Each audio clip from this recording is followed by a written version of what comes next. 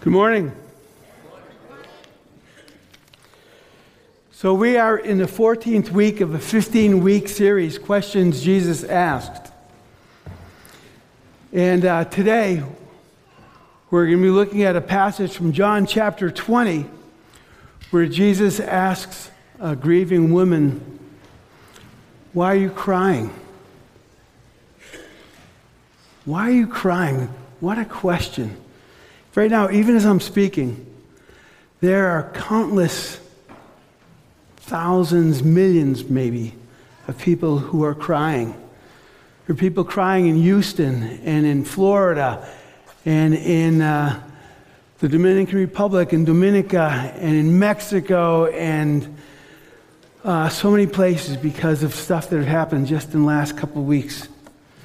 We have people crying in Nepal and in Syria and Iraq. We have people crying in El Salvador and Honduras and Guatemala because of the drug wars there. We have people crying in Somalia and Yemen because of famine. We have people crying in cities and in rural areas throughout our country. People are crying in our own city and in our own community. They're crying over lost loved ones. They're crying over lost homes and over lost possessions that are precious to them. We have people crying over destruction caused by natural disasters and over the ravages caused by sickness and disease and addiction. People crying because of infidelity and betrayal and abuse. Multitudes crying because their loved ones have been victimized by violence and war and oppression, by exploitation, by racism, by prejudice, by injustice of every sort. People are crying, and more than a few of us here in this room, this sanctuary, have had occasion to cry in recent days. People are crying.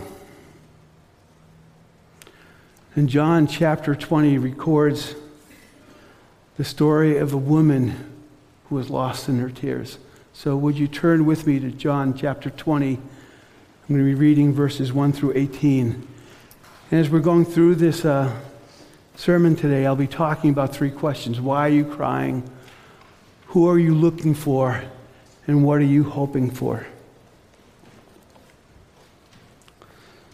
So John chapter 20, starting with verse 1.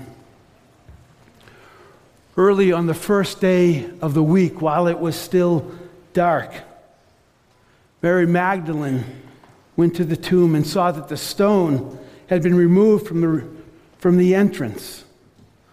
So she came running to Simon Peter and the other disciple, the one Jesus loved, and said, "They've taken the Lord away. They've taken him out of the tomb. We don't know where they have put him." So Peter and the other disciple started for the tomb.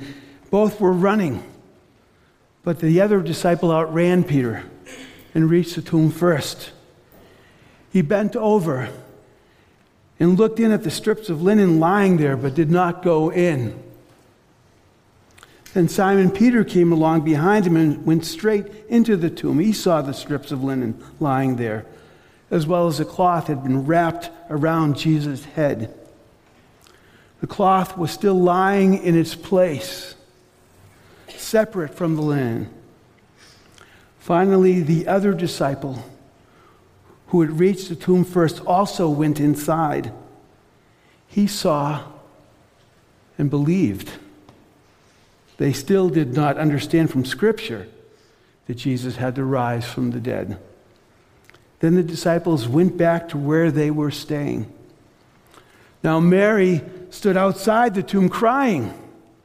As she wept, she bent over to look into the tomb and saw two angels in white, seated where Jesus' body had been, one at the head and the other at the foot. They asked her, "Woman, why are you crying?" "They've taken my Lord away," she said, "and I don't know where they have put him." At this, she turned around and saw Jesus standing there. But she did not realize that it was Jesus. He asked her, "Woman, why are you crying? Who is it that you are looking for?" Thinking he was the gardener, she said, "Sir, if you have carried him away, tell me where you have put him, and I will get him." Jesus said to her, "Mary." She turned toward him and cried out in Aramaic, "Rabboni," which means teacher. Jesus said, "Do not hold on to me, for I have not yet ascended to the Father. Go instead to my brothers and tell them, I am ascending to my Father and your Father, to my God and your God." Mary Magdalene went to the disciples with the news, "I have seen the Lord." And she told them that he had said these things to her.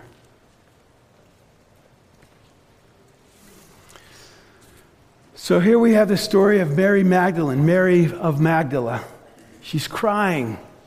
The text tells us she's crying, and she's not crying gently. These are not soft, quiet tears. She is weeping. She's wailing loudly, uncontrollably.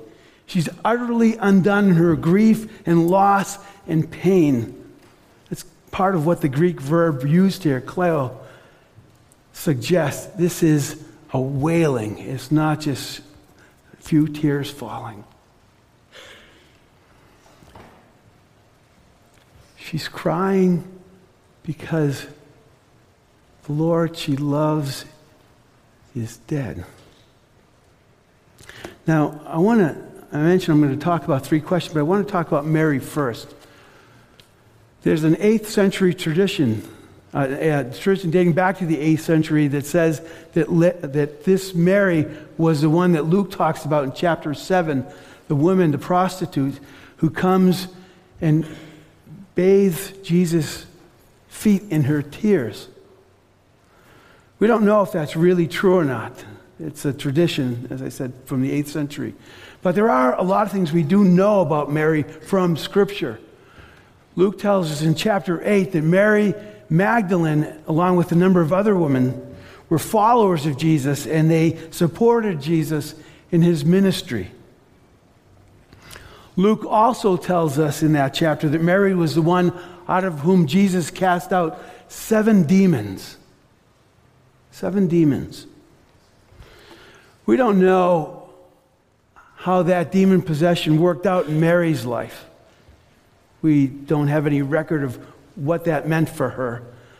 But you can know for sure that it was not good. Not good in any way. In fact, it was terrible, horrible, bad. Mark 5 and Mark 9 give us a couple examples of people demon-possessed. And what we can see from those examples is people who are demon-possessed, they lose control of themselves and their own will. They throw themselves into fires. They break themselves against stones. They have supernatural strength that they use against themselves and against other people. They are lost and lonely and out of their right minds. In Mark 5, a demon-possessed man runs around, actually lives in the graveyards. And they shackle him, and he keeps breaking the shackles. They shackle him because they're afraid of him. But he keeps breaking free and just terrorizing everyone and everything around him. So we don't know what it meant for Mary, but we know a couple things. We know that people who were demon-possessed were driven out of the places where they were. We know that they often got locked up or chained up. We know that they were isolated from their families, from their communities. Many people believe they were isolated, separated from God, and they probably believed that about themselves. So we know that whatever it was that worked itself out in Mary's life, we know that it was terrifying and terrible. So we don't know what Mary's past had been. But we know that Jesus delivered her from it. He separated her. He set her free from those dark forces. And she found life again, a life centered in Jesus. Scripture tells us that Mary Magdalene became a devoted follower of Jesus. And when Jesus was arrested, when he was being mocked, when he was brought to the cross and crucified, Mary was there for all of it. She followed him to the very end. When the other disciples, like Peter, got scared and fled, Mary stayed. She stayed. She followed Jesus to the foot of the cross, and she stayed there to the very end. And now here she is. Here's Mary, early on the first day of the week, the first Easter Sunday, while it's still dark, sometime between 3 and 6 a.m. And here she is going to Jesus' tomb. She's going to the tomb to somehow feel close to Jesus, I think. To continue grieving, yes. Maybe to further prepare his body for burial because he's been taken down off the cross and buried hurriedly. But when she gets to the tomb, she sees that something is not right. The stone that's supposed to guard the tomb, supposed to seal the tomb, has been moved. The entrance, it's open, it's unprotected. And she looks in. And when she looks in, she sees that the body of her Lord is gone. The body of her Lord is gone, and she sees that, and whatever feeble control she may have had over her emotions at that point, all of that's gone too. She loses it. She loses control of her emotions, and she weeps all the harder. And then she starts running. She's looking for Simon, Peter, and John. Somebody has to know. Somebody has to help. So she runs to Simon Peter and to the other disciple. John's gospel refers to this disciple as the one whom Jesus loved. And we're pretty sure that when John is writing his gospel, that's how he sort of refers to himself. So this is Simon Peter and John. She runs to them and says, they've taken the Lord out of the tomb. We don't know where they've put him. It's a cry for help. Help me find him. Peter and John start running to the tomb. They get there. They look in. They confirm that Jesus' body is not there.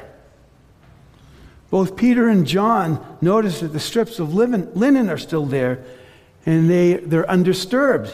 They're still wrapped. They're still wrapped, but not wrapped around anything. And we're told that when John saw this, that he believed. He may not have believed the scriptures, but when he saw this, he believed. Peter saw it too, but we don't know what he thought, what he was thinking. It's a funny kind of Greek verb used here. It's the idea of pondering, seeing and actually pondering. And maybe Peter is still pondering. Now, here's something strange, though. Peter and John see the empty tomb. The text says that John saw and believed, but then both of them just go back to where they're staying. They go back to where they're staying, and later in chapter 20, we find out that they went, wherever they went behind closed doors, locked the doors, and stayed there for fear of the Jews. They're afraid of being arrested, maybe crucified like Jesus was. So they see this empty tomb, and all they can think of doing is going back and hiding.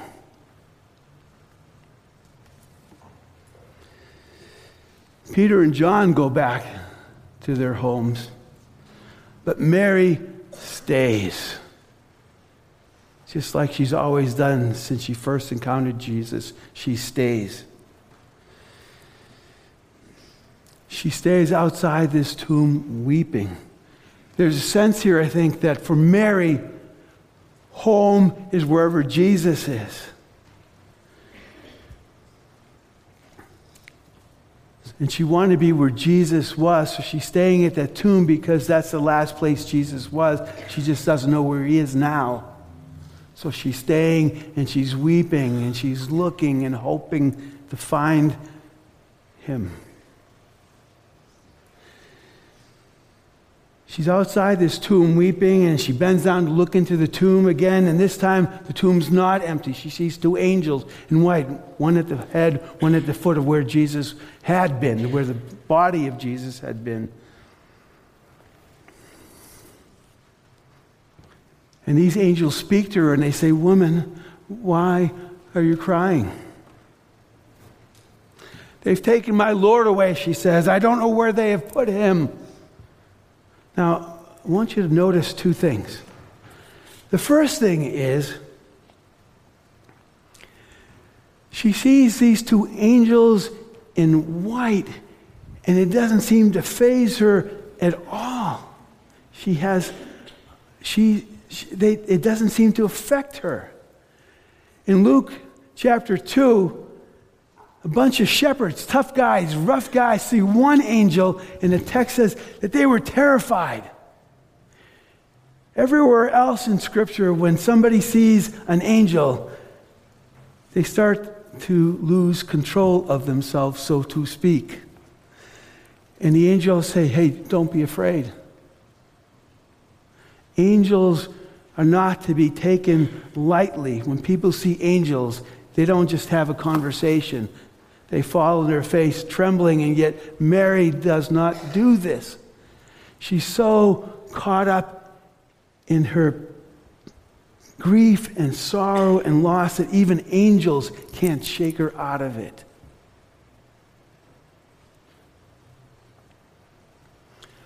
"They've taken the body of my Lord away, and I don't know where they have put him."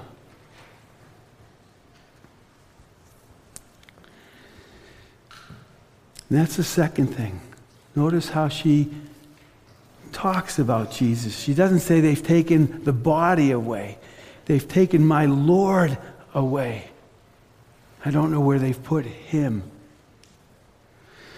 So,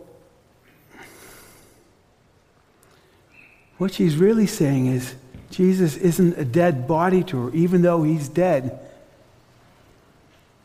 Even though she knows he's dead, even though she saw him crucified, he's still somehow real to her. He's her Lord.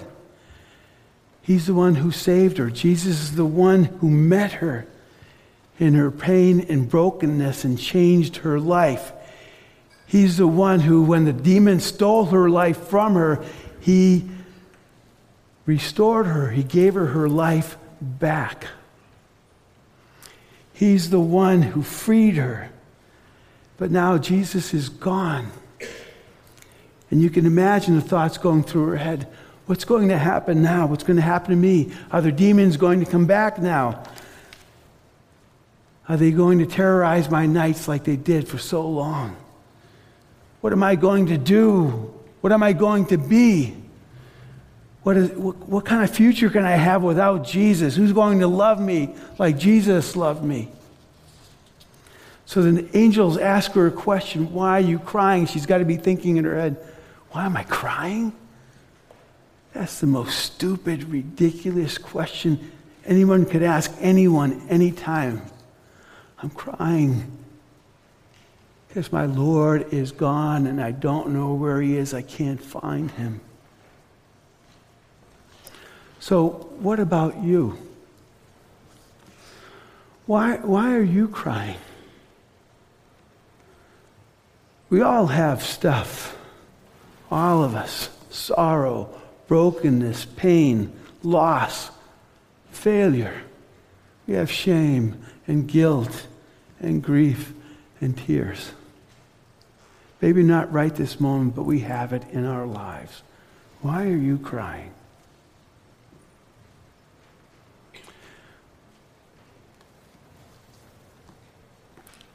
Some of us grew up in situations where we're ashamed to let people see our tears. We stuffed our tears, maybe stuffed them till this day. I want you to know that Jesus comes to us in our brokenness and pain. He's not put off by it. He doesn't judge us for it. Jesus knows our past. Every one of us, Jesus knows our past. And he doesn't hold any of it against us. Mary had 7 demons. And all Jesus felt for her was love and compassion. Love and compassion is what Jesus feels for us, and especially in our pain and in our tears.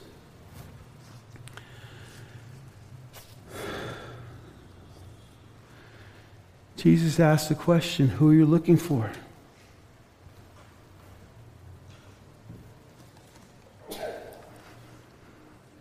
Jesus comes to us in our pain, but often our pain blinds us from seeing and recognizing Jesus.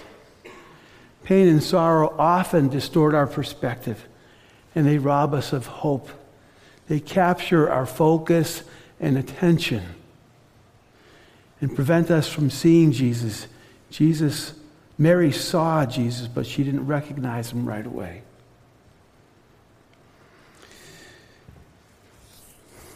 They make us forget, maybe, or not believe Jesus' promise that he will always be with us. So I want you to know that Jesus is greater than our pain. He's greater than our blindness. He gives us eyes to see. He comes to us and he calls us by name. And he gently pulls away the blinders so that we could see him.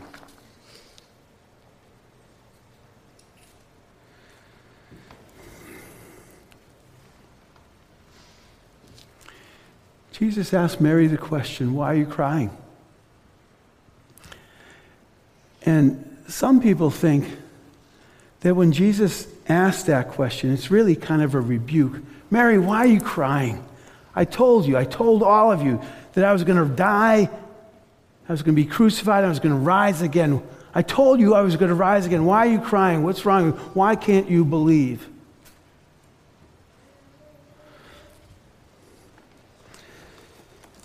I just don't think that's what Jesus is doing.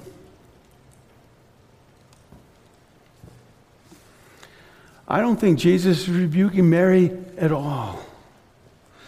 I think that, John chapter 11 records the story of Jesus raising Lazarus from the dead.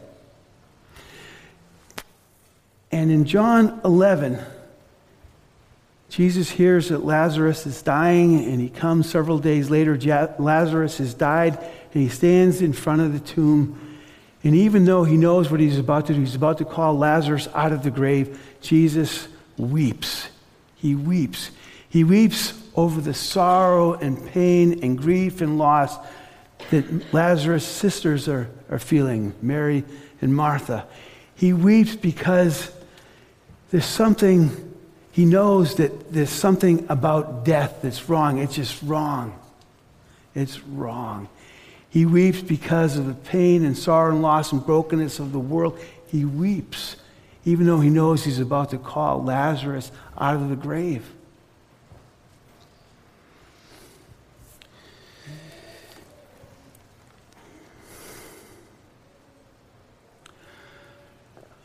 I don't believe that Jesus rebukes anyone because of their pain and sorrow and tears. That's just not what Jesus does. I don't believe that Jesus rebukes people for weeping because they lost someone they love. Isaiah refers to Jesus in Isaiah chapter 53. It's a messianic prophecy that we believe speaks of Jesus. But he refers to the Messiah in that passage as a man of sorrows and familiar with grief, familiar with pain, familiar with loss. He's familiar with it because he endured pain and grief and loss himself, because he carried his own grief and pain and loss. He's familiar with it because he carried the grief and pain and loss of the world, of each of us. Jesus does not rebuke people in their pain. I don't think Jesus is doing that with Mary in this instance. I think when Jesus asked the question, why are you crying, that what he's doing, what he's really doing is just drawing her out. When people are in pain, they need to talk about their pain. They need a safe person, a safe place to talk about their pain. So Jesus says, Mary, why are you crying? And she tells him, they've taken away my Lord. I don't know where they've put him. I think he's also asking that question because he wants to prepare her for what's going to happen next. Who are you looking for? Who are you looking for, Mary?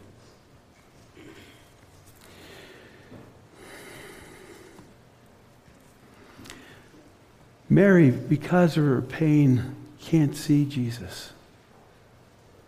Can't recognize Jesus. She thinks, I think, he's a gardener. And, on some level, it's a case of mistaken identity. But actually, she's more right than she knows. Because Jesus wasn't the gardener that that Mary expected him to be, but he is the gardener that we all hope for. John, in his writing, makes a lot of allusions to Genesis. Lots of allusions to Genesis. You remember how Genesis opens up. In the beginning, God created the heavens and the earth. And the earth was formless and empty. And the darkness covered the deep. And then God said, let there be light. And there was light. John picks up on that in John chapter 1. In the beginning was the Word, and the Word was with God, and the Word was God. And then John continues and says that this Word was the life of the world, and that life was the light of all humankind. That light overcame the darkness. It shone in the darkness, and the darkness could not overcome it.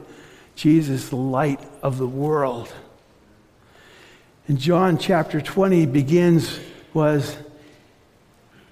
it was the first day of the week. Easter Sunday, yes, but also the first day of the new creation. And it was dark. Dark not just because the sun was not shining, but dark because it was dark. It was a darkness of soul.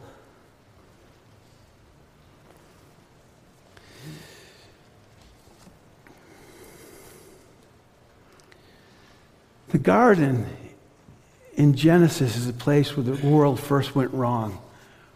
The garden was made. God creates this garden, and he puts the first man and the first woman in it, and they're to garden it, to steward it, to help it to flourish. Garden is a place where they disobey God, and where darkness, brokenness enters the world goes wrong. And yet, in this garden, where the tomb is, what happens is that the first light of recreation, of new creation, comes into play. Because Jesus rises from the dead. And he rises from the dead before Mary. And he pulls her into new life.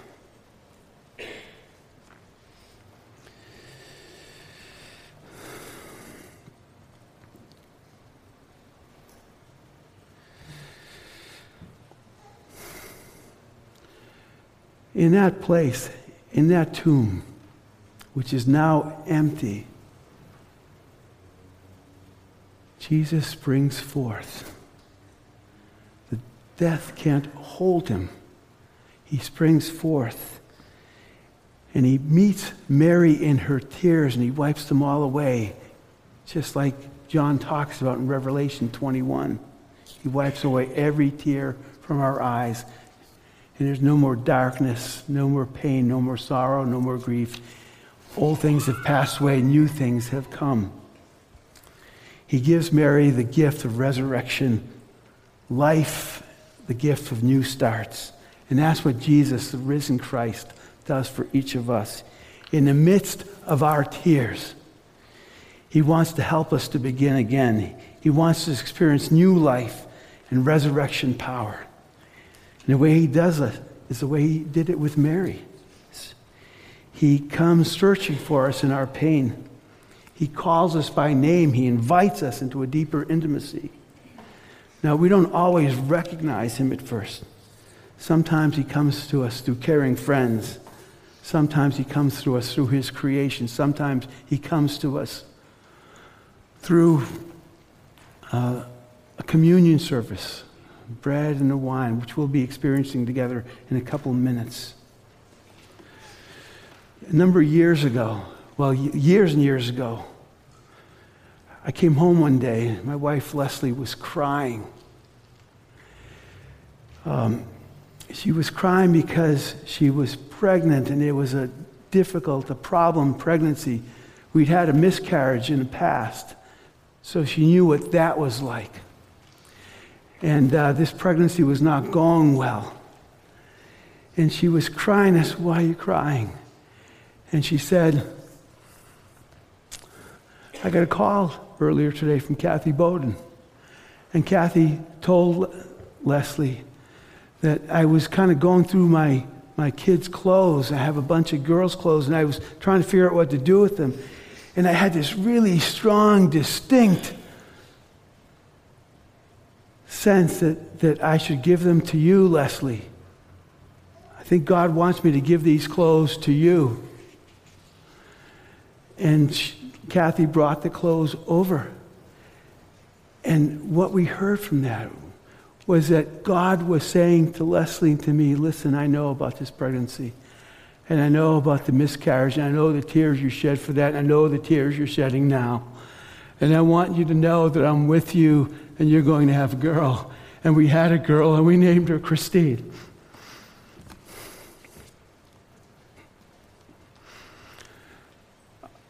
There have been a lot of times in our lives when God has shown up in our lives and met us in our tears. That's who Jesus is. He meets people in their brokenness and pain, and he meets them in their tears. So what are you hoping for? Jesus is the new Adam, the new gardener, who makes right what was made wrong at the fall of humankind. He comes and meets us in our pain. Resurrection life and power, they've erupted from the grave, and resurrection life flows in us, and resurrection hope sustains us. Hope is not a denial of reality. It's not wishful thinking, not this hope. Hope is the confidence Jesus is alive. He is with us. He's strong, and he is good. And one day, all of our tears of grief and sorrow will become tears of joy and relief. And until that day, Jesus will be with us through the tears. Mary came to the tomb while it was still dark. She came lost and lonely, weeping, wailing, hopeless, in deepest, darkest despair, terrified that her demons would come back. But when she left walking in joy and hope and purpose. She was walking in the light of the knowledge that her Lord, the Lord who loved her, had risen from the grave and would be with her forever. And so it is for each of us who follow Jesus. We do not follow a dead Lord. We follow a Lord who is alive and is love and is with us through it all. Thanks be to God in Christ Jesus our Lord. Amen.